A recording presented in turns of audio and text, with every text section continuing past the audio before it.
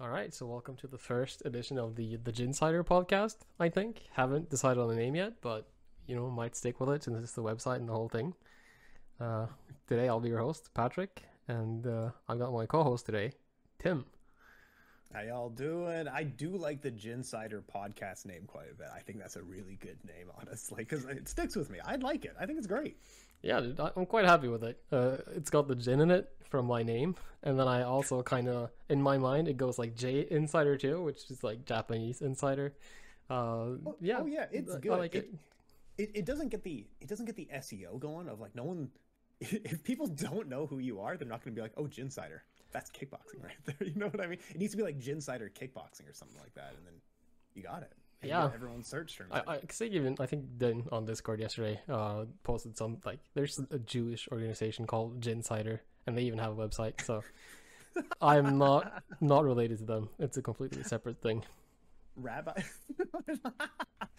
Oh, I'm on the wrong podcast. I thought this was Well, I mean, if they want to do some Jewish kickboxing, I'm the guy. I'm going to contact, and we'll get something sorted out. And that's what we're discussing today, or do we got something else going on? Today we're talking about RISE ELDORADO, the yearly flagship event for RISE, which happens this. I guess it'll be Sunday for most, maybe Saturday for some. Yeah, 26th of March, 2023.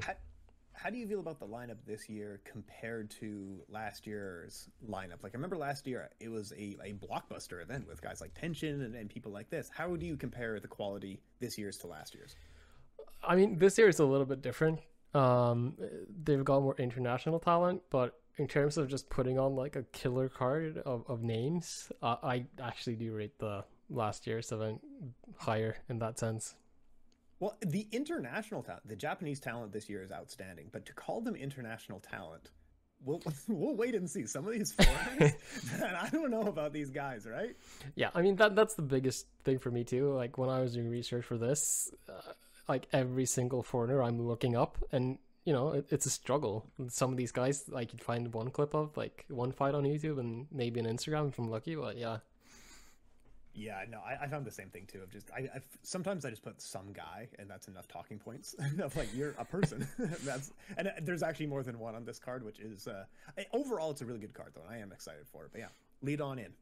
Yeah, so first up we have Shiro versus Dieselek, which I think Dieselek is a guy I should know a lot about, but I really don't. It's like my lack of Muay Thai. But yeah, Shiro, he's the man, I think, still. Well, these boys are so cute. These boys are just adorable. Like no matter what your taste in cute boys are, I think you got it covered in this match between Dieselek and Shiro. But yeah, Dieselek. I did have to do a little bit more research on him just because I'm not overly familiar. He's quite young. He was a Muay Thai True For You champion, orthodox striker. He has over 100 bouts in his career. Good. He doesn't control center very well. He has quite good timing and power on his kicks. He doesn't have amazing punch defense. Did you see that when you were like, am I getting the right impression here? You saw some of his stuff, Yeah, right? so essentially that's what I caught too. I think I saw his Kumandoi fight, which I think he lost that by decision, 5 rounds, and yeah, I agree with you. He's got really good kicks, but his hands, they are like a lot of Thai guys, not that great, if I'm allowed to say that. Yeah, he loves eating punches, and I think against someone like Shiro, this is not a good look for him. Yeah, I think he'll struggle with the speed too. I mean, I think most of the foreigners here will do. I mean, Japanese guys are fast, at least the ones on this card. Oh yeah, and Shiro has a style that I really do like in striking. There's a certain style of striking that I really like, and anyone who I mean, I do love that he is a Muay Thai base and adjusted to kickboxing, but anyone who is such a jab heavy fighter, who's got a stiff jab and he makes jab feints or makes combinations off of the jabs, I absolutely love seeing that. And he's also had a busy couple of years, having some amazing names on his record like Masahiko Suzuki and Koki Osaki and people like this. It's just, I think this is just a Shiro showcase, right? I mean, that is what I feel like it's gonna be. I'm a little bit afraid that Dieselek is gonna be like a lot of the guys coming into Rice, not that into the Rice rules yet. There'll be a lot of referee like breaking stuff up and kind of ruining the pace of the fight. But yeah, I think it's gonna be good, and I think it's like you say, Shiro is gonna be able to show show his worth as far as being a world champion. Yeah, I co-sign with that. I feel like the main talking points we're going to have out of this is not going to be so much about D-Select. It's going to be what's next for Shiro, because I feel like this is his card. This is his real event to put his name out there, right? Yeah, I mean, he's headlining it too, which is kind of surprising to me. I figured it would be Haraguchi yet again. No, but it's Shiro. And even in the interview, he actually like talked about the fact that it is a world title fight and this is it for him. So obviously he wants to finish D-Slick and win by knockout, but he also said, like, you know, to actually get the cat in the bag, he wants to actually do 5 rounds too if he has to. Yeah, this is an inaugural title, correct? And this would be for Shiro. He does have a lot of titles on his record, but stop me when I'm wrong. This would be the most important title of his career. Yeah, so I think the RISE world titles are going to be like top-notch quality. And if I'm not mistaken as well, I think they've done it before with Tenshin, but that's it as far as I know. I might be wrong, so shoot me a message on Discord if I am, because that'd be nice to know. So they're just making a title for a guy, essentially, for his weight class. Is that correct? Yeah, I mean, this year it seems like they really want to focus on the world titles, like getting... I mean, in kickboxing, there are a lot of organizations and a lot of belts, and I think by creating these world title belts, they're trying to, like, make their presence bigger and have it, like, be a little bit higher value than the current belts are. Yeah, I do get what you're saying with that. I think... Yeah, there's a certain philosophy in combat sports where if you introduce a belt, you do hope to build a division around it. But even having a world title in any organization has some luster to it, has real something to it. You know what I mean? Like even some of the one championship divisions where there's 3 people in it, it's still having a title for that division is a cool thing to have on your resume. And Rise is trying to build that up a little bit more, be a bit more competitive this year. Yeah, and I'm curious to see like how they're going to use these belts. Are they going to be like... Will they defend them often, or is it just going to be like, you know, you do it once a year and then the rest are just super fights, which is pretty common in Japan?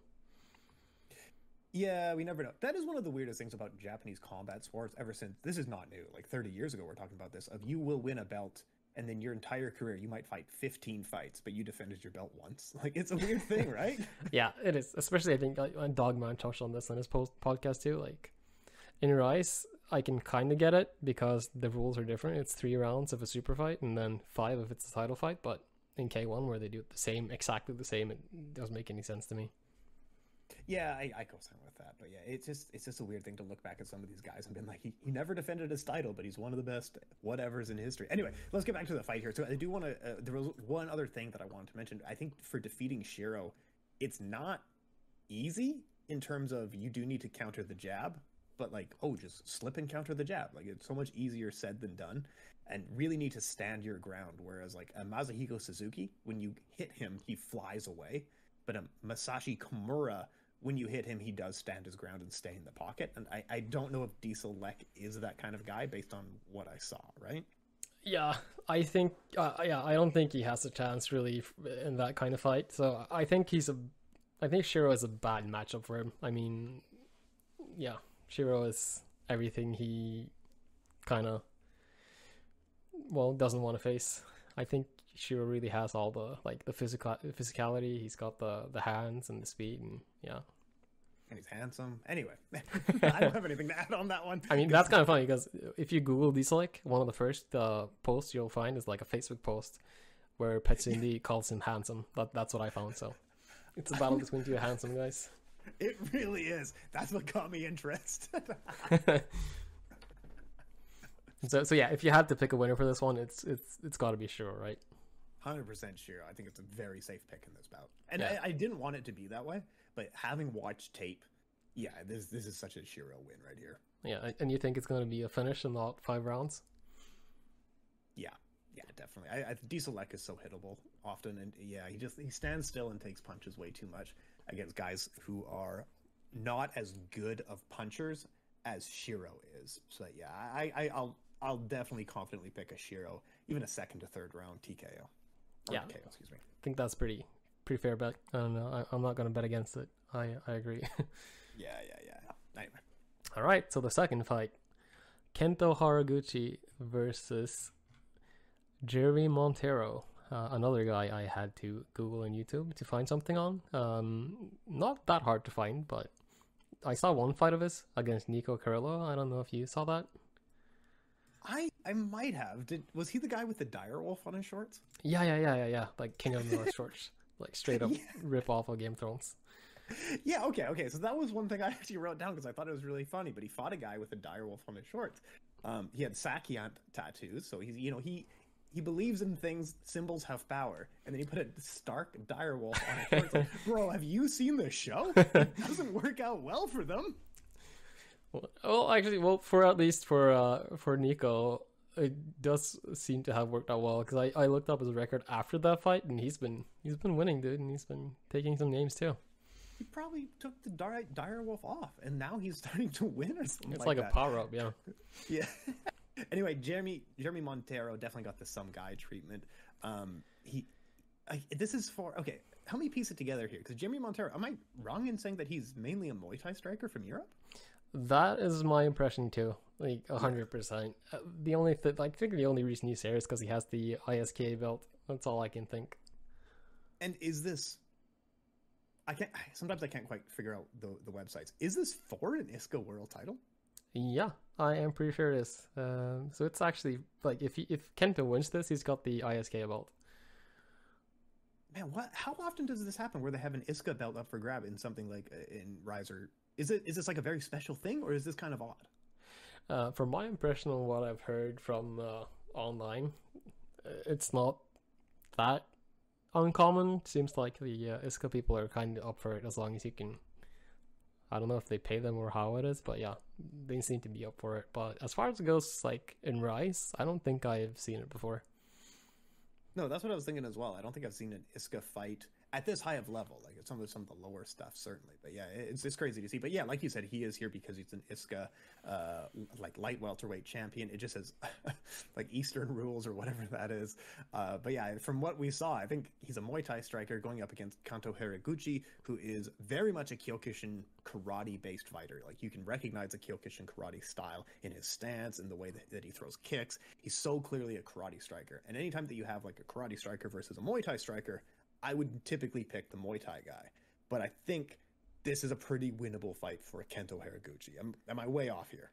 No, I think Kento can, or I think he will win this pretty easily. But it's Kento. He might find a way to almost lose it as well by getting dropped. Oh, but I mean, just from the footage I saw, Kento looks so much faster, and like Kento's hands are pretty mediocre. He kind of swings wide, but compared to Jeremy Montero, I think he is pretty.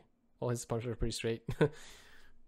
Oh, yeah, Kento Haraguchi is just a tremendous fighter. He's incredible, and like I feel like his losses, like having two close losses against a guy like Petch, like it really does state how high quality of a fighter he is. And against Jeremy, yeah, like you said, like he should win this quite easily, but this is probably going to be a close decision, right? Yeah, or at least it wouldn't surprise me if it was. He really does find a way to almost lose. Like he's got a little bit of the thing that Kaito does, where I think he does fight to his opponent's level a little bit. Yeah, I fully understand what you're saying. I totally get that. He should be beating some of these guys, and he should be beating them in fashion sometimes. But no, he's just happy to cruise. Do you think he'd do better in the much more illustrious? He's a karate base. Do you think he'd do much? Sorry, I couldn't get it out. Do you think he'd do better in like a much more illustrious organization like a Karate Combat? Oof. You know, I'm refraining from that question, and I don't think I can answer that because my Twitter and Discord message will just explode with positive messages. Anyway, we'll move forward. But yeah, Kento Haraguchi, it does seem like this is a showcase. This at least should be. I think in the end they just want to wrap another belt around his waist. You know, just making up for the Petch fluke. Fantastic. Put all the belts on Kento. I like the guy so much. He's such an entertainer. Yeah, he's only 24. I think that's the crazy part a lot of people don't think about. I mean, he's the same age as Tenshin, and you know, he's still growing. He's still getting into it. So, still think he's going to be great in the future.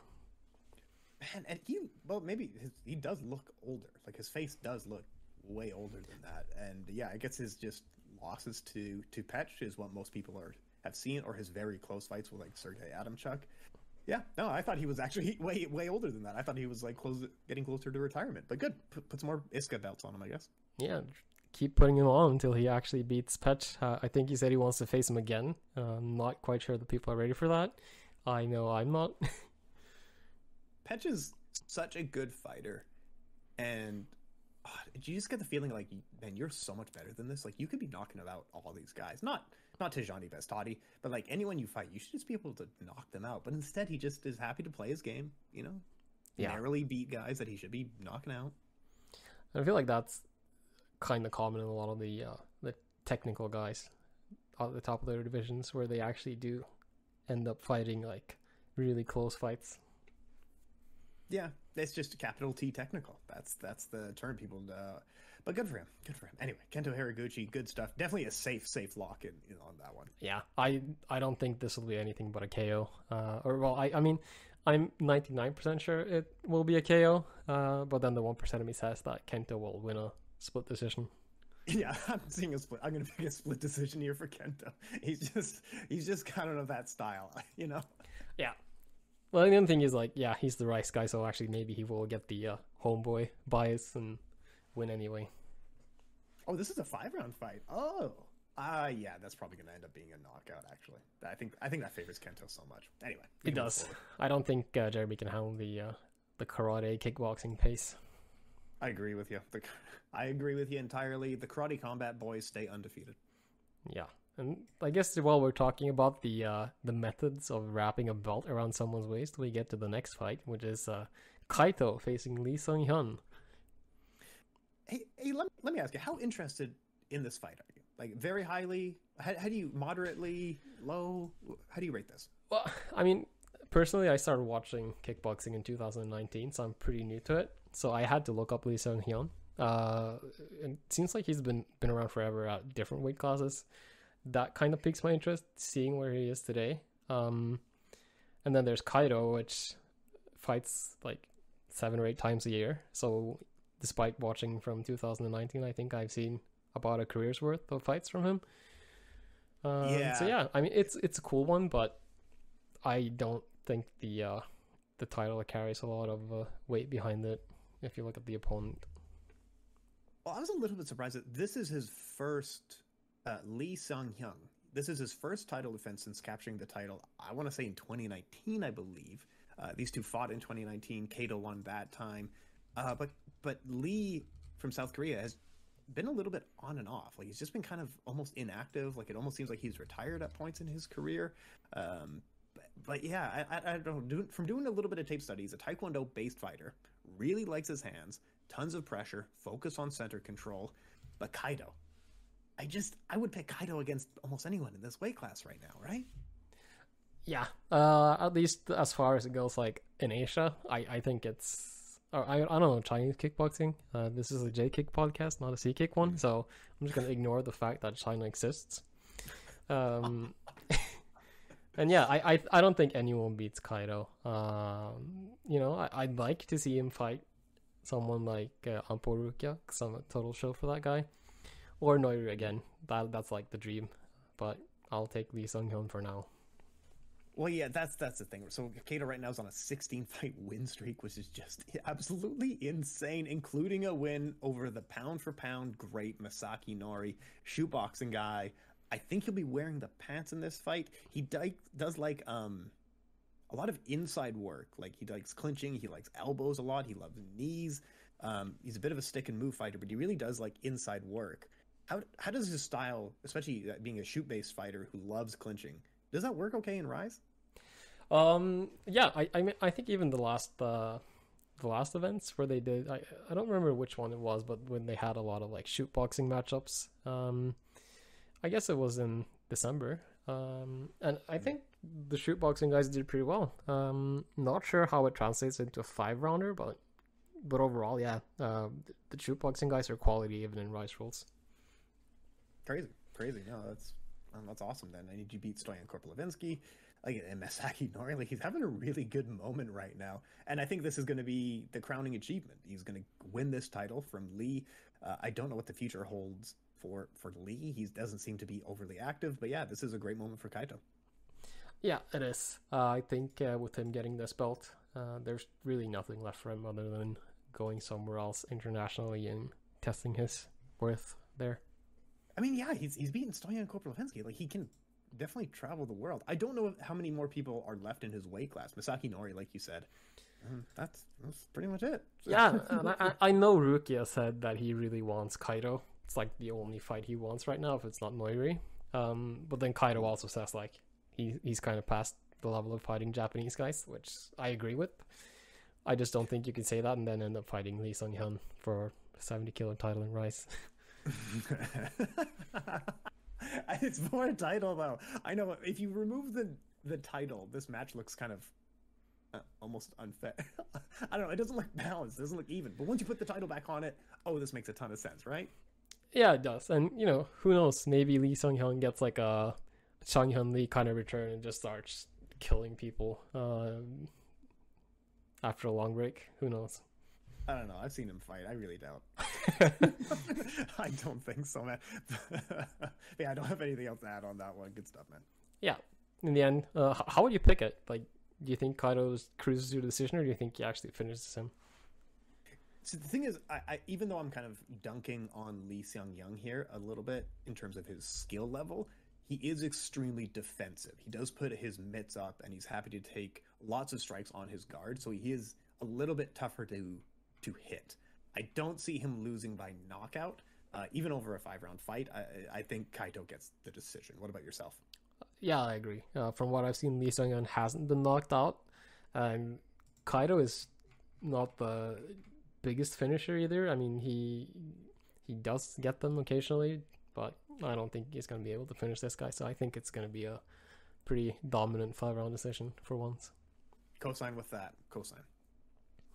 All right, moving on to the I guess what a lot of people would call one of the pound for pound greats at the moment, Kazuki Osaki, and fighting some Spanish guy, Javier Cecilio. This was a heavy some guy.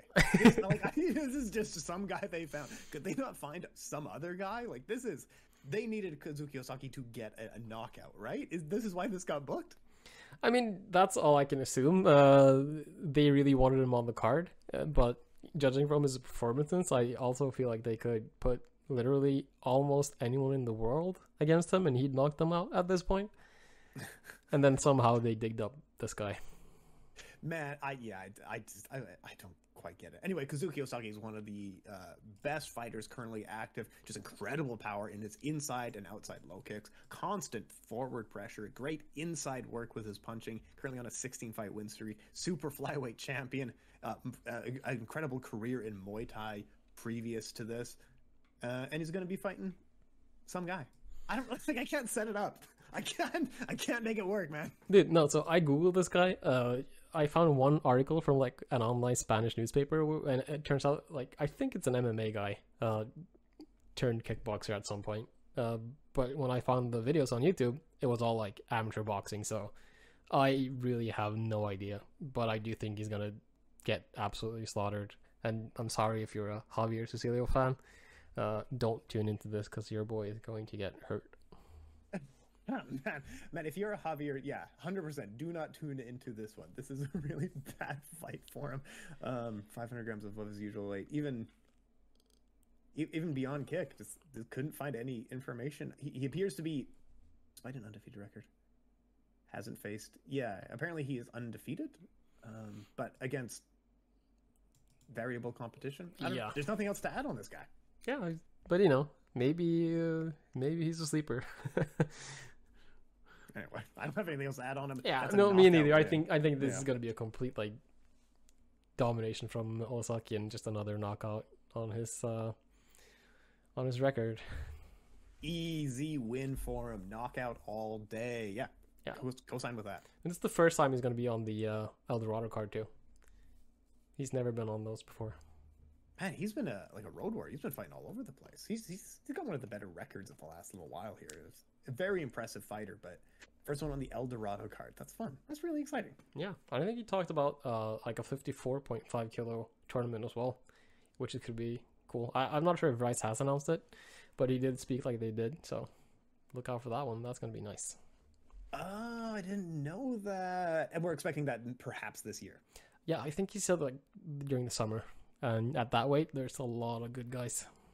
Who else would he be kind of playing with in that division then? Oof, I assume it would be guys like Suzuki, Shiro, possibly like Kasane, Toki, maybe if they get all the way up there. It's like a weird weight, 54.5. That's pretty good. That's pretty good. Yeah, 54. Would the gentleman in the next fight down be looking at that same sort of tournament, or is that a different enough weight class that they wouldn't be in that? Yeah, so I have some vague memories where this fight is like a tournament decider. I read that too, and I was going to ask you about that. Yeah, this is for some sort of tournament qualification, and then I was going to but just my note says ask the expert. You didn't really know either. Yeah, no, I have the same memories from it, so I think it's for that. I'm pretty sure it is, but yeah, it's going to be a great tournament if it happens and when it happens. Yeah, I'm looking forward to that one. Absolutely, that'll be good stuff, man. Yeah. So what about the next one? So now we're at fight number 7. Are we getting to the area where you're not as like confident in your knowledge, or are you still good to go with this one? Absolutely still good. This is Toki Rimuru versus Kazan, correct? Yeah. Perfect. Lead me in, and then I'm happy to talk about it. Yeah. So we got Toki Tamaru and Kasane. Toki has been around like for what, at least for me, feels like forever since I started watching Kick. Like he's always looked fantastic. Hasn't always showed up, and he's been quite unlucky in terms of injuries and how fights have gone. But I want to say it's never been his fault. Still one of the best fighters at the moment, especially at that weight. And then you have Kasane, which is also one of the best fighters at that weight. Granted, they fight at 51.5 and 53, and this is at 54. But I think this is going to be one of the ones that you have to watch on this card. Yeah, no, I think this is such a well-matched fight as well. Like, Toki has some of the best wins and losses in the last few years against very notable competition, like my best friend, Mazuyuko Suzuki, sorry, how do you say it correctly? Kazane? Kasane. Like, just incredible wins and losses, very busy for the last few years. Like, he has a win over Shiro, had the weird fight with Tenshin Nasukawa, had a win over Toma Kuroda, and then the loss to Kazuki Osaki. Like, he's just had very high level wins and losses. Very relevant experience against meaningful competition. I am leaning towards Kasane in this bout, but I do recognize that this is a very well-matched fight, where a lot of these fights on the card, we're kind of looking at one guy, just how is he going to win? But this is genuinely a very well-matched fight. Yeah, it is. I think like either guy could win. This one for sure. I think Kasane, he's the kind of fighter that makes you look bad when you fight against him. Like he's got this weird style of like a ton of punches, combinations, but doesn't seem to hit super hard. And then you have Toki, which is also, I guess, he fights really technical. He's fast as hell, nice combinations, but tends to take some time to get started, I dare say. Yeah, that's the thing. And this is only a 3-round super fight, and maybe they qualify for a tournament after. But considering the quality of these two guys, like I'm surprised that there's actually not a title on the line, right? I mean, yeah. Even weirder to me is how they're actually like fighting for a spot in a tournament when they should both be in it, in my opinion. I know. I thought that too. Who are they qualifying against if it's not going to be both of these guys in the tournament? Yeah, they better not bring in some foreigner I have to Google. Man, you know it's going to be. We're just talking about Javier, like, Conseco or whatever the guy's name was. Yeah. But yeah, this one is going to be really fun, and I think it's going to be important for both divisions, both 51.5 and 53. Yeah, this is one of the better fights on the card. This is a really well-matched fight. I'm looking forward to this one a lot. If you had to ask me who is going to win, it is hard not to pick Kasane, just based on who he's fought already, who is his best experience against. I would, in this weight class, I would almost lean against him against anyone, you know? Yeah, same. I think he's super good. He'll be the bigger guy too, and I think he will win. Yeah, majorly co-sign with you there, man. All right, and then we have the next one. The first and only women's fight on this card: Koyuki Miyazaki versus Byun-Bo Kyung. The classic Japanese versus Korean. Again, second time on this card, but yeah. Not quite sure what they're trying to do here. Just get Koyuki on the card, maybe. Yeah, because okay, so Miyazaki obviously has a ton of Koyuki obviously has a ton of experience, very good wins over very good fighters. Clearly, she is an important person considering she's beaten very named opponents in her, in her run to get to this point. Her opponent, has a size advantage, and that's all I can tell you about this person. I can't find anything about this person, man. Yeah, me neither. I tried and I found like the Topology record, I think, which had like a couple of fights. So this is one where I'm pretty sure it's gonna be Koyuki just doing her thing. It would be cool if she could get a finish, but might be difficult. Yeah. I can't offer anything. I can't find anything on this person, or even like a spare MMA fight in an amateur league or anything like that. But this just seems like a layup, a great win for Koyuki, and great for her. I'm happy to see her get a win. Yeah, I think that's kind of a theme with this card for me. As far as we've gone through them now, it's like a lot of these fights are fun fights with fun guys, but not the exact level of competition you really want to see them against. But I guess we'll take what we can get for now. Yeah, and you never know what's going to happen. We're writing her off because we haven't heard from her. She might actually be an up and coming, she might be a tension. We don't know. We haven't seen anything on her. I can't find anything on her. Yeah, and I've been surprised before, so everything's open. Boy, we're selling this. We're selling this. All right, let's move on to the next one, though. That's one of the good ones. So that's part of the K1 versus RISE fights. So this is Taiji Shiratori versus Daiso Sasaki. I liked this fight. This one was a really fun fight. I do have an interesting prediction, doing a lot of tape study on this one, but it's a really fun fight. What do you think? What do you see in it? And then I'll kind of do a quick rundown on it. Yeah, so just straight off the bat, I think Taiju gets this fight, and I think actually this time he's going to get a finish. I think he's fighting a much more experienced guy in Daiso Sasaki. But still, I think Taiju's been getting better lately. He's getting off his skid, which is good.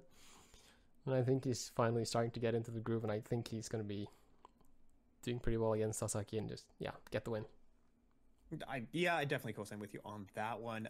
Taiju is going to be coming in as the RISE lightweight champion. He's just, I think last year had a win over Yaman, and it was a ton of fun. He's a mainly counter-focused fighter, but the key for this fight is that he is a southpaw. So Daiso Sasaki is a very jab-heavy fighter, which doesn't always translate into success against southpaws because you just end up getting in fights with lead hand control, and then typically the southpaw fighter has more experience there. So we went back on Daiso's record, and he has a ton of wins all over orthodox fighters. His last loss was Tetsuya Yamato, fair. His last loss before that was to two southpaw fighters, both in Anpo and Gyao Fairtex. So his main losses are always to southpaws. So I think Taiju, I think that's actually a very safe and good pick in this fight, but I do also recognize that it's very well matched. Yeah, I think this is a really good one. And like you said, it's like an even fight. This is probably one of the fights on the card that makes the most sense in terms of matching up the divisions or the organizations. Sorry, K1 and RISE. Yeah, it's a great fight, but definitely Taiju all day. It's a great fight. Yeah, I think it's like I like Taiju just because he's a Teppen guy, but then he went ahead and he beat my Yaman, which is, well, shame on Taiju for that. That was so good, the fight. But then actually Huma trains with Daiso boxing sparring, so just from that relation, I don't know who I want to win this. I'm a little bit invested in both, so for me this is going to be a really fun one. But Yaman's coming back, right? We have to assume that Yaman's gonna come back, sweep everybody who beat him, win the title, right? That is the dream, dude. That'd be, but you know, he's bit by the MMA bug recently, so yeah, maybe he gets tired of beating up pretty boys in Ryzen and goes back. That's what he's always said he will, but you know, I think transitioning back and forth is a lot more difficult than he thinks. Yeah, I don't know. I don't know. He was having a really good time in kickboxing there for a while, a really good run. Obviously, the one loss to Taiju. I mean, Taiju's quite good, but yeah, I don't love people jumping over to MMA anyway. I just like become a very good kickboxer. He has all the makings of someone who can become an incredible kickboxer. Yeah, and more than that, I think he has the star power and personality. Like he's already popular. I mean, he said it himself. Like he's not ranked at all, but he's #1 in popularity, so that's what matters. Yeah, I think his his press conference with Ryusei during the match, that was the biggest number, wasn't it? Like I want to say Yaman was kind of a big deal. Yeah, I mean he was. He even got like the custom walkout with the not strippers, but the burlesque dancers. Not it's okay. You don't have to. It was soap girls, if you will. You could say that, yeah. It was really good, and you know, I hope he comes back. I hope he gets some revenge on all the guys that beat him. Yeah, we had to find a way to bring up Yaman. This is going to be the thing where you put the quarter in the jar. Oh yeah, dude. Yaman comes up on the show. And in a few fights, we're gonna get straight back to both my guys 2 times in a row. So we're not done with those guys yet. But yeah, awesome stuff. Taiji Daiso, you think Taiji's gonna get it?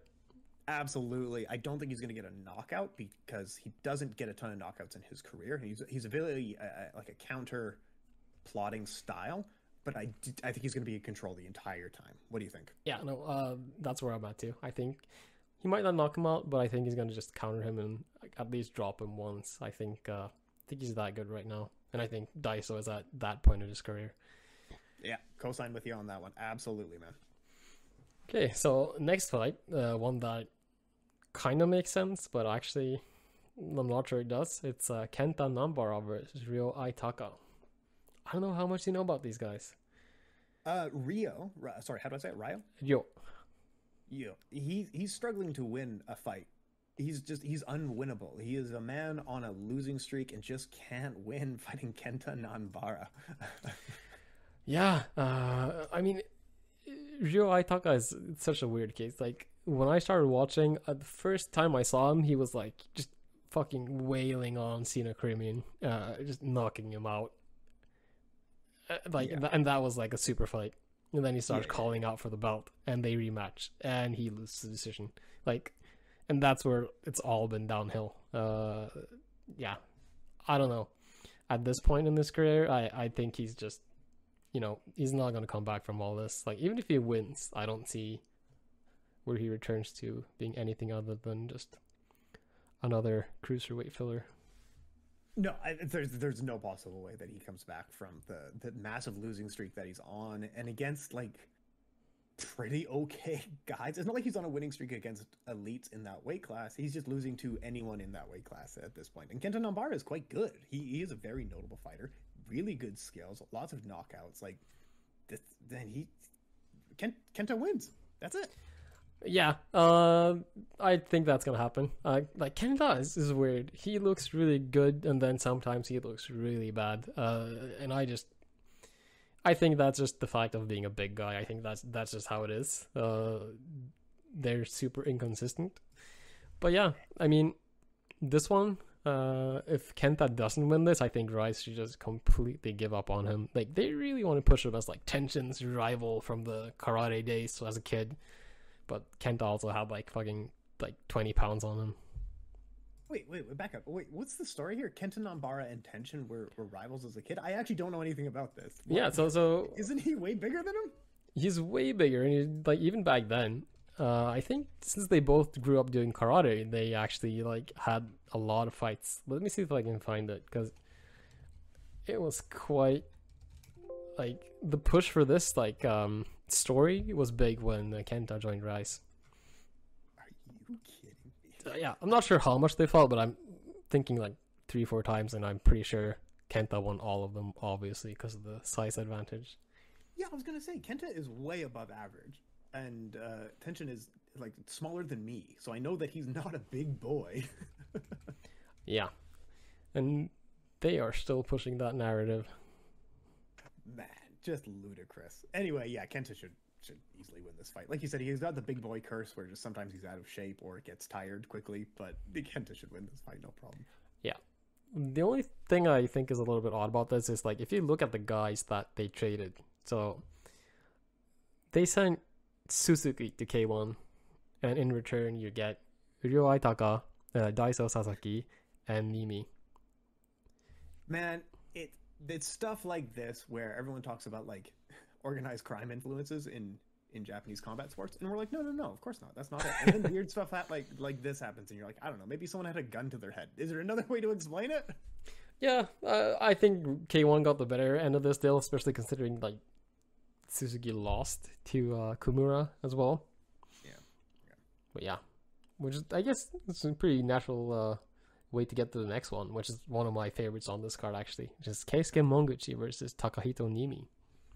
It's a fun fight. It's a very fun looking fight, isn't it? Like one guy coming in on some very good wins, another guy coming off one win, but it's the Crush Featherweight champion going to be fighting the Rise Featherweight champion. This is a good one. Yeah, it really is. Like Monguchi has fought like his last two fights are gonna have been against other organizations. Like first one was shoot boxing, and then this time it's K1. So I'm not sure if they're making him like some Rise superstar in the terms of just being able to beat anyone that's not in Rise. Yeah, that's it. He just kind of defends their name in battle. That's his thing. But I think it's cool that they're doing it because I low-key think he's one of the best at the moment. Even in his last fight, which he was losing, and he even said it himself because his last fight was in shoot boxing. Yeah. And he got tossed basically and got a shoot point against him, and he said like, yeah, at that point I thought it was over, and I just started having fun. And for him, having fun just means getting up and just knocking the other guy out and winning by dropping him. So, damn, that's badass as hell. That's awesome. So I mean, in this fight, I do like Keisuke Monguchi. I think he's just from the looks of the record, he does seem like the much better fighter. And from what I know about him from past fights, he's a very effective fighter. He's a great fighter, right? Yeah, he is, and like super karate. I don't think his hands are the best, but he's starting to see punches coming better. He's got a little bit better defense, and he moves really well. Fun guy to watch, absolutely. And he has the advantage of beating both my guys, Hua and Yaman, and he beat them in a row as well. Fucking what a jerk! Oh my god, how do you support this man?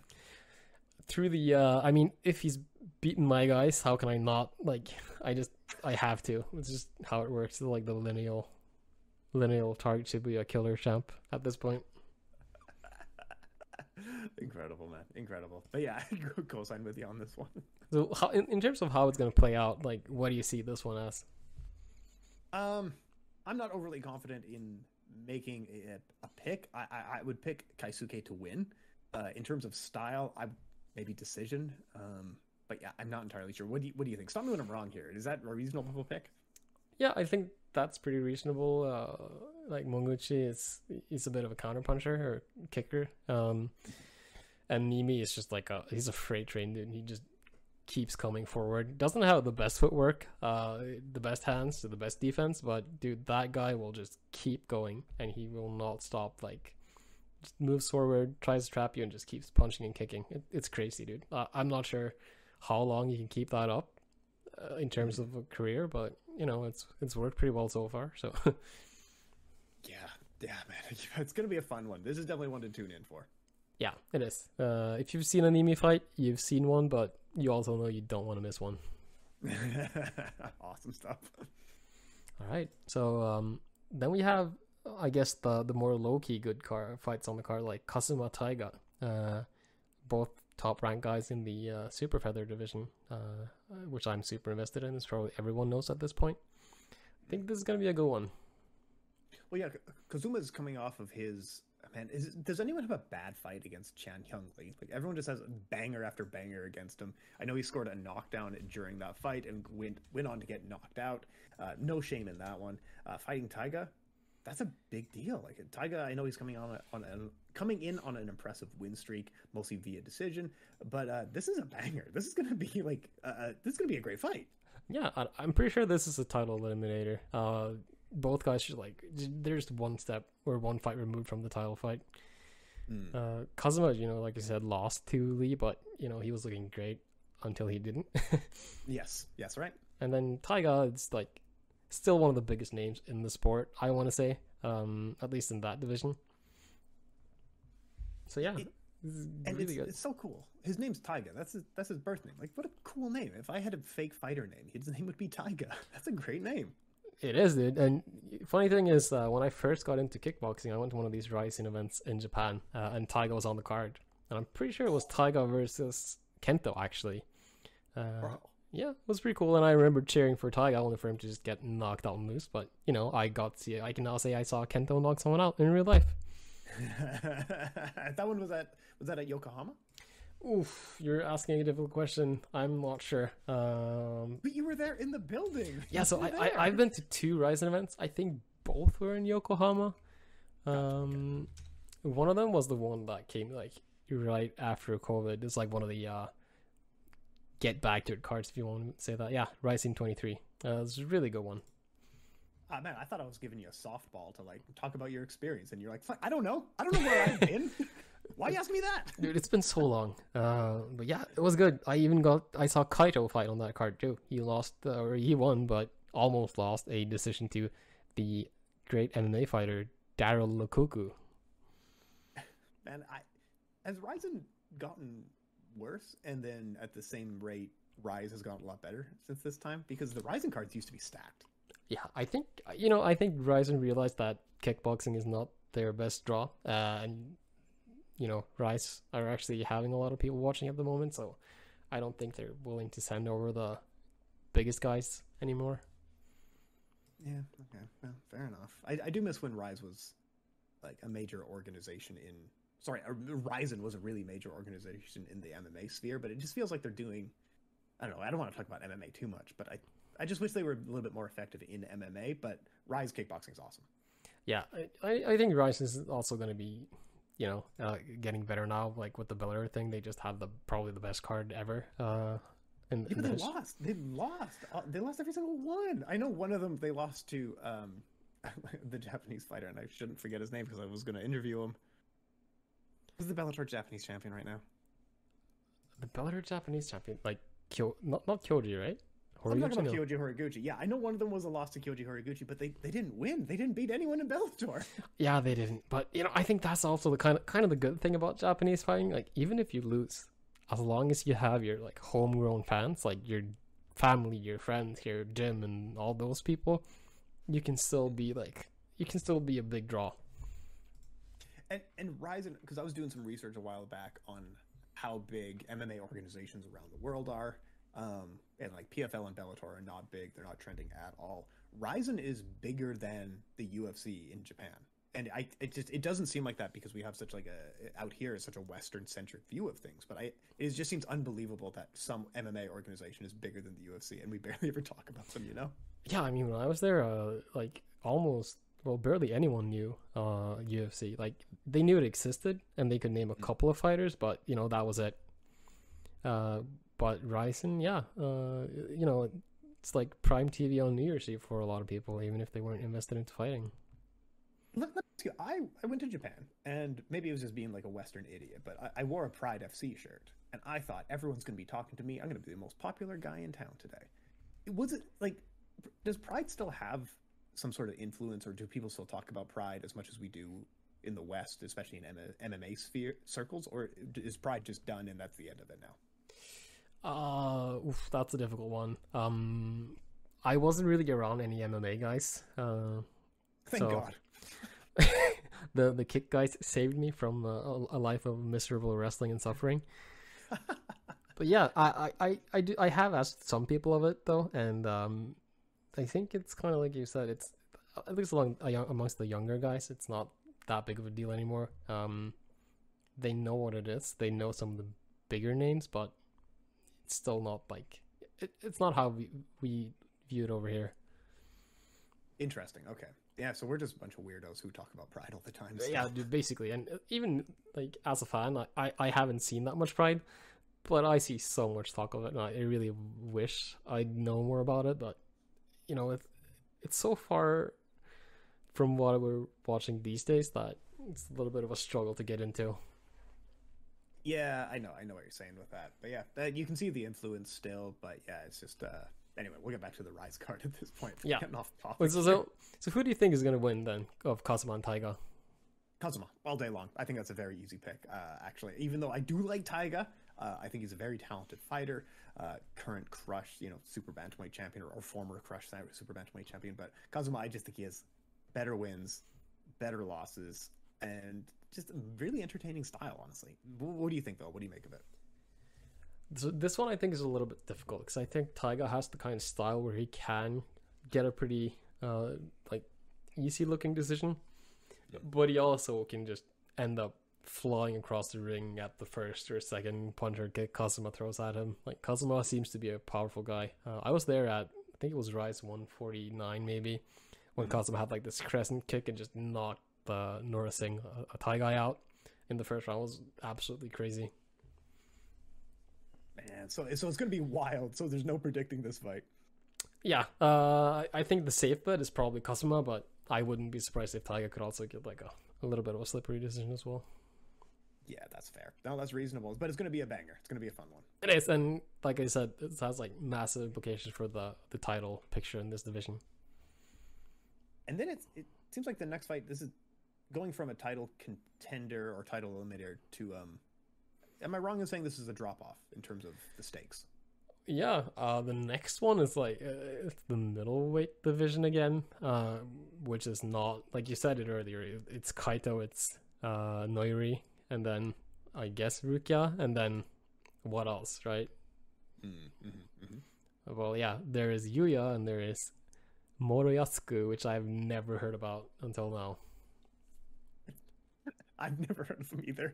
And even looking them up earlier when I was trying to do research, I couldn't really find anything on these gentlemen. So I know my limitations, and I'm comfortable saying I'm not an expert. I don't know what's. Yeah. So actually, but Yuya, he has been on a roll lately. He's had a lot of fun fights and like just wild knockouts.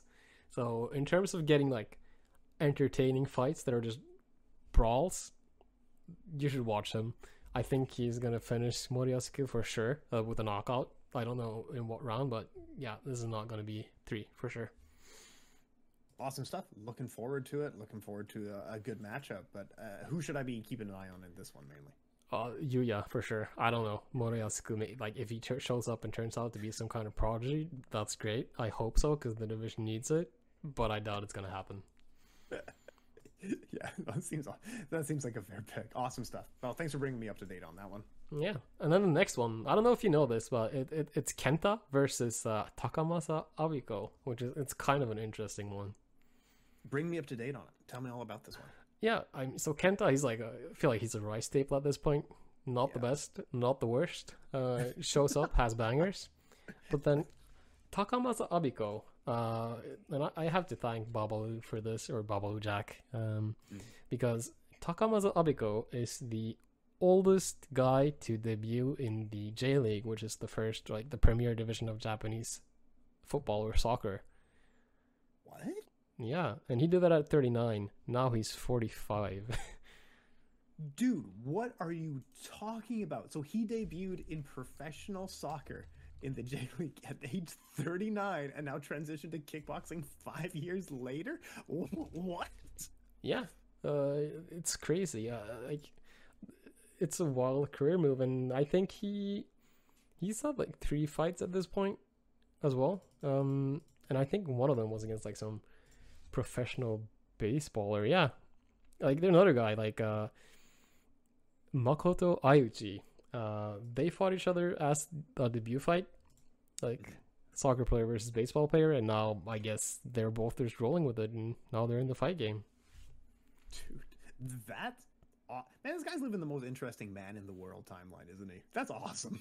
It is, but I think this one is just gonna be difficult for him, dude. I think this is just like throwing him to a wolf. He is not ready for this. So if Kenta doesn't knock him out badly, I'll be Well, yeah, I mean, Kenta, he's not the most winning fighter in history, but against a guy who debuted fairly recently, you have to imagine that he has to win and has to win dominantly, right? It's a weirdly matched fight.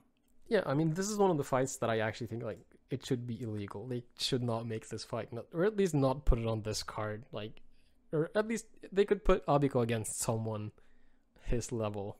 They don't have like you can't just take a 45-year-old guy with almost no experience and just yeah, we'll test him. I mean, whatever. I mean, he might win. You never know. I mean, I'm pretty sure. I'm almost 99% certain he won't, but it's a fun little storyline. That's one of the more interesting things I've heard. Well, yeah, and I think that's probably what made this fight too. Like Takamazu Abiko, he's an interesting guy, and you can get far with that. Doesn't have to be good, just has to be interesting enough. Oh, did he make his debut in that like Rise? Was it? They made it look like a street fighting. Like, Yeah, fight Rise thing? Fight Club. It was like some underground, like yeah, where everyone were like open finger gloves. I think. I'm not sure it was a cage, but yeah, it looked underground for sure. Yeah, I remember that because it wasn't an arena or a gym like it usually is. It looked like it was in a basement. Yep, and they made that entire event be about Yaman, and he didn't even fight there. He was just like, he was like the center of it all, but not even there. Man, those were the days, eh? Those were Yeah. the days. And Takamazu Abiko, after he won his last fight, actually called out Yaman. That's not a close fight. Yaman confident wins. Yeah, I don't like that's actually illegal. Yeah, that's. I mean, this fight is still weird. Kenta is not some guy off the street or just some transitioning out of amateurs or something like that. He's very experienced against meaningful, good fighters. You know, like his last fight was Tetsuya Yamamoto. Like, and now he's gonna fight some soccer player. It's a weird one. Yep. And you know, on the topic of being on the Rise Fight Club, in the next fight, there's Hiroto Yamaguchi versus Talisson Ferreira. All right, bring me up to date on this one. What do I need to know? What do I need to look out for? Yeah, so the Yamaguchi bros, they're the ones that you know, the Yamaguchi dojo. They have your boy, dude, Suzuki. That's where he trains. Gotcha. Man, you know it's not a good gym. Dude. So the kind of... Yeah, so one of the Yamaguchi brothers, I'm not sure which one, tweeted out after Suzuki lost, he's like, Suzuki, you need to quit the gym. Like, they straight up tweeted that, and people were like, you're saying this because it's a bad gym, right? And I hope that's why he said it, but I'm not sure. Man, I don't know. These guys don't train defense. They just train like leaning forward and throwing hooks. They have one. Like, it's a fun gym. I'll give them that. But I don't know about this one, man. Yeah, I mean, their nicknames are like the Crazy Clowns, and they completely live up to it. Fun guys to watch, but they're never gonna be the greatest. They're just gonna be like the kind of mid-carders that might bring some action. His nickname is Crazy Pierrot.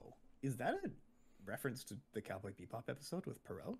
It could be. Pyro is like the Japanese word for clown. Oh, okay. Never mind then. Then it's But I much mean, more yeah. general. Maybe he saw that and was inspired, but still, he does fit the name. He is And this is 30 also years going to old. be open finger as well. Why? So why is that the decision in this fight? I think that's just kind of the they have a few action fighters in Rise, like the Yamaguchi bros and Yaman, and guys that are a little bit like veteran like, and you know they're never going to be champion. And it's just a way of like giving them their own stereotype so they can put a little bit more focus on them, I think. Does that kind of marketing work? I mean, at least in terms of other fighters wanting to do open finger gloves, I think it works. But I'm not sure how the Japanese fans are like, if they care at all, or if it's just another fight to them. Yeah, I get that. Or if it's yeah. I get what you're saying. Anyway, excited for this one. It's going to be action packed. Yeah, and the Brazilian guy, Talisson Ferreira, I have no idea who he is, but I looked up his record, and he seems like a pretty good guy, or at least he used to be. What makes you say that? Well, now I have to look up the record again. Sorry, let's see. I didn't mean to. Sorry. Let's see, dude. No, because it was interesting. Win over Taiga. Yeah, that's the one that stood out to me too. Yeah, that's actually a big surprise. From 2019, he's been kind of on the shelf. Yeah. Oh, hasn't fought since 2019 either. Oh, No, man, he was supposed to fight Kon Nakamura actually back in 2020, which probably would have been fun. Well, yeah, he lost to Suakim, which I think like the guy fought Suakim, then he fought Taiga, and then he fought Masahide Kudo, which is another old Rise champ. So he's fought the good guys too, like really good guys. Jeez, this is a good fight. The more we dig into it, and like this is why you hosted the show. Thanks for hosting the show. The more you dig into it, the better I realize like all these undercards are really good. Like all these fights are good. Yeah, I mean, in their own ways, like they're like if you just want like high quality, I want to watch the best of the best go up against each other. This card might not be it for you, but if you're invested in watching good guys and interesting guys with some backstories, yeah, it's a good card. Like you don't have to be invested in everything, or especially you don't have to be invested in everything because it's a like high quality technical fight. Some fights can just be sloppy fun, and I think that's okay. Yeah, that's what I tell my. Okay, go on to the next one then. So yeah, I guess the next one, Kyosuke and Hyuga. Two guys I don't know too much about, but I know that they're both pretty good, and I think Hyuga is like the Teppen guy that is on the rise at the moment. So I'm actually expecting some things from him. And Kyosuke is just like an all-around good guy for his division, I think. Not the best, not the worst. He's just, not a gatekeeper either, but he's a good test, a good challenge for an up-and-coming guy. Okay, gotcha. How old are both of these guys? Because it looks like one was like Rookie of the Year just last year, and then like these guys are young. They are young. I'm not sure how old they are, but I want to say like early 20s or probably lower than that. So we're probably going to see these guys for a few years, and by the looks of it, I think they're going to be pushed quite a bit depending on the results they get from now. Awesome stuff. And Hyuga is probably the one to keep an eye on, right? I'd say so. I mean, Kyosuke has been like putting up some bangers as well lately. Like, dude does not back down. He has fun, interesting fights. Not afraid to go for the finish, and also not afraid to get finished. So he's also one of the guys you watch if you just want to watch something fun. I'm interested, man. I'm into this one. All right. So then we have the last one, the opening fight. We're back to Montana Arts and Kitariko, which I don't know. I have barely seen Montana Arts fight. I have no idea who her opponent is, but yeah, she's got the name. Yeah, this is the one. It's funny that this is the one that you and I talked about the most off air. Yeah, this Montana can't wait. Obviously, just her father's legacy of being one of the greatest kickboxers in history. He moved out to Tokyo, I want to say last year, and then did stuff with. He did the video with. Oh man, what's his name? He's on the Physical 100 now. Akiyama, right? Yeah, Yoshihiro Akiyama. So I think he's living a pretty good life out there. But yeah, Montana Arts. Hopefully, she can make. It's quite the legacy. If we are, she made her maybe pro debut last year, and we're already comparing her to her father. It's a lot of pressure. It is, but then again, she's fighting at 56 kilos in the Japanese women's division. I mean, like, who else? Like, who is there? I know. I was gonna ask you, who else is there? Is there someone else? I have no idea about this one in the division at all. Like, I think this is like the typical Japanese thing. We take some person with a famous name and we pump a little bit of money into it, and we just see where the ship sails. Yeah, she's got the name. She's marketable. Yeah, she needs experience as well, so we really shouldn't be saying anything. She's only like 22 years old. Just as far as I can see, maybe like 3 or 4 fights total, including some amateur stuff. But yeah, kicking off the card, that's a fair place to have her. That's entirely reasonable. Yeah, I mean, if it's gonna be on like this card or I guess a good card, this is the one to be on. Do you think it shows like how much they actually might want to push her later by putting her on a card like this? Yeah, I'm not surprised by that as well. It's if she's talented, she's worth pushing. Yeah, and like we said, she's got the name. So even if she isn't talented, as long as they can find someone worse to put her up against, I think people are gonna watch. I mean, that's what they were doing with Punch On. Man, I hear so much about this Punch On, and she doesn't seem like she wasn't that important of a kickboxer. She was more like it's the drama that makes her so exciting, right? Yeah, like it's. I think she got a start just because she's like pretty looking in a lot of people's eyes, and that's like been her drive. And now she's like posting pictures on Instagram, like flexing, like she's like some super buff girl.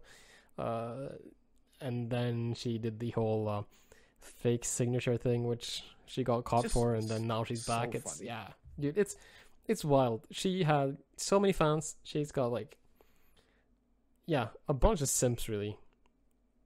She could do anything and get cash, and then she decides to like forge signatures on posters. Like, it's so stupid. Yeah, like for a professional kickboxer in Japan, she actually does have a ton of followers and a major following on social media. She could have been selling social media space and sponsorships and, you know, whatever spots like this or magazines. And then she chose to do fraud, but then the fraud that she chose to do was faking autographs of very famous people. Like, what a weird version of fraud that you chose to do, man. Yeah, and do you know why she did it? No, tell me. So she ended up falling for some like Ponzi scheme 3 times, like 3 separate times, the same scheme, pumping like a lot of cash. Like, we're talking, I think, like millions of yen each time. What? Yeah. And she not only once but 3 times. It's, you know, yeah, she is a weird case. I think she's a little bit crazy. But like, oh man, it just doesn't make any sense. Does she have photo book from a few years ago as well? She does. That is one of the That makes reasons sense. I got invested in the first place. But no, it makes sense that you would have someone like her would have a photo book. That's a great way to make money. It's effective, like it's attention grabbing. But doing fraud and then doing fake signature fraud, come See, on. that's where it falls apart. Like, she should have just released another book. Honestly, this stuff works though. Like as weird as it is to say, and I don't want to reveal too much, but someone like Miyu Sagawa, I know people who don't follow kickboxing at all, but follow her. You know what I mean? Yeah, like, she gave out that book, and I think, I guess the Miyu Yamamoto also did release a quite an infamous book back in the day as well.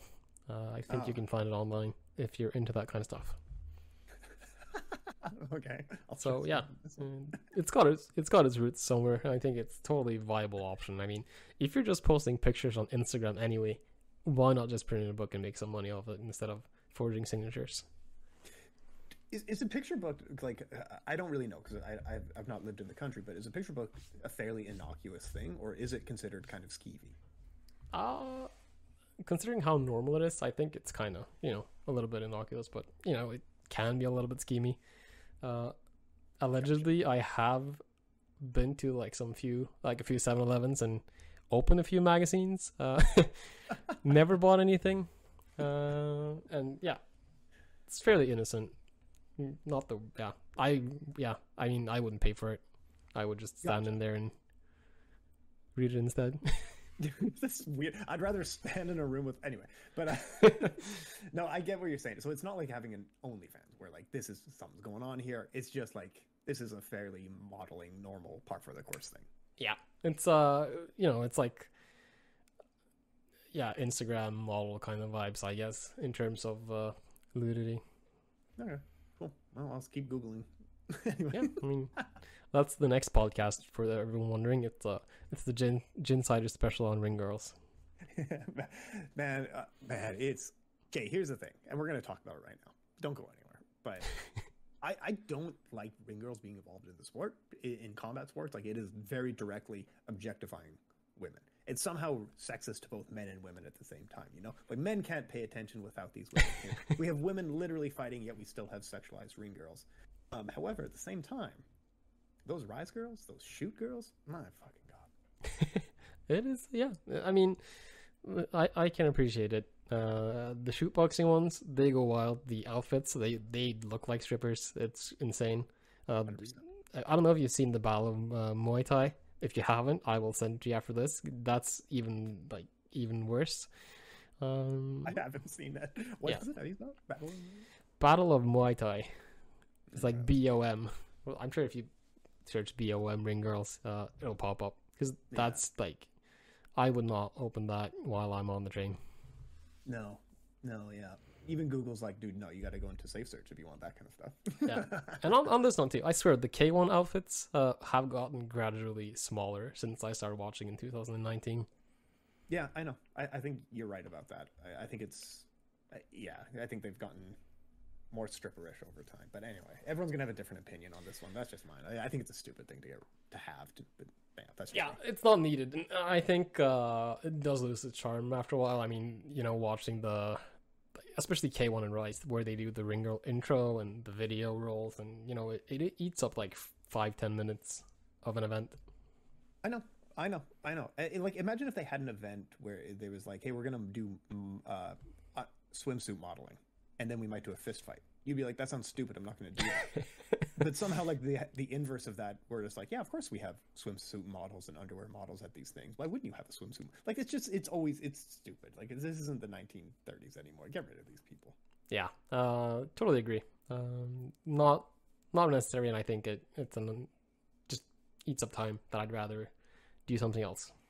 Co-sign with you on that one. Anyway, this was a good first episode. Yeah, I'm happy with it, and if I can just keep it going and have some good guests like you've been great, added a lot of good insight, and I guess the point of this podcast too is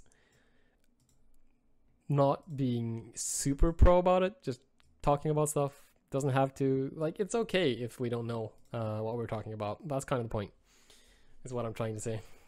Yeah, absolutely. There was tons of time when I needed assistance with especially how to say names, and some of these people I didn't know, and now I know much better, and I'm actually really excited for this card now, hearing you break down these cards.